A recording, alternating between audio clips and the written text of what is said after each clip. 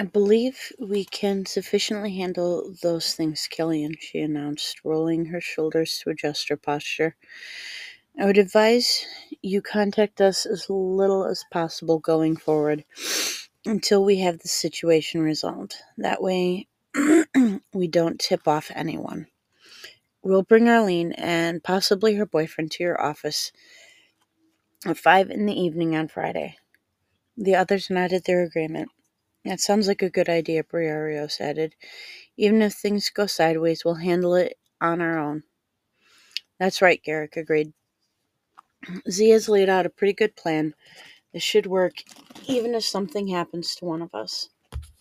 Jax looked to Zoe. She said nothing and refused to meet the gaze of anyone in the room. We'll meet here at 5 in the morning, she said at length, and head out for our recon mission from here. If you're sure this is how you want to do things, we'll be here, Briario stated as he finished his soda and nachos.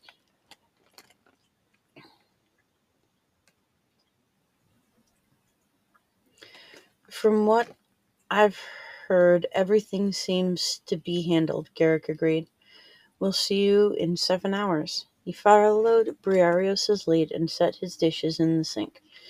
Jax nodded his agreement with the pair and gathered up his laptop, tucked it into his bag, and cleared his place. With that, the trio headed out of the loft. Zoe collected the reconnaissance photos and tucked them into her mission file. Carefully, she placed the folder in a drawer beneath her bed. At that, she turned her attention to her closet. You surprise me, Z, Killian commented, coming to stand behind her. Oh? You don't strike me as the designer clothing type of girl, he said. Yet that's almost all that's in your closet. That dark green sundress should do the trick. Trick? For what?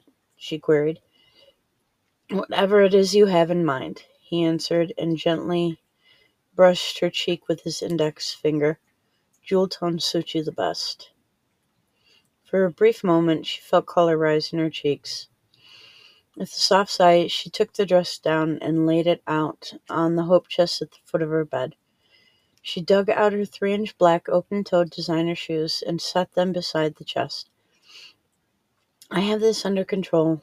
Thanks, she said quietly. Was there anything else you wanted? We won't be having our meeting tomorrow evening then, will we? He inquired. She gave her head a slight shake. There's no reason now. He hesitated for a moment and then made his way to the door. Good night, Z. Rest well. She inclined her head slightly. Good night, Killian.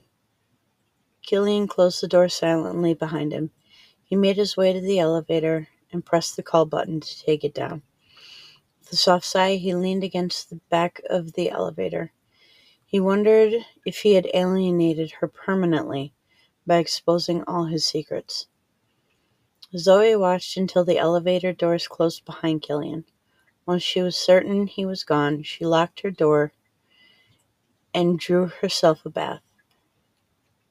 She ran the water as hot as she could stand it and gathered up her nightgown, undergarments, and nightrobe. After the tub was filled, she turned off the water, stripped off her clothing, and climbed into the steaming water. An audible sigh of relief escaped her as she sank neck deep. For a long while, she simply reclined, soaking the tension from her body. She willed herself to focus on the task of rescuing Arlene and nothing else.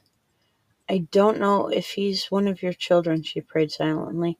Give me the strength and wisdom to know how to handle things with him. If he is one of your children now, then help me know if this is what you want for my life. Help me to forgive him for the choices he's made, the way you forgave me of all my sins. In Jesus' name, amen.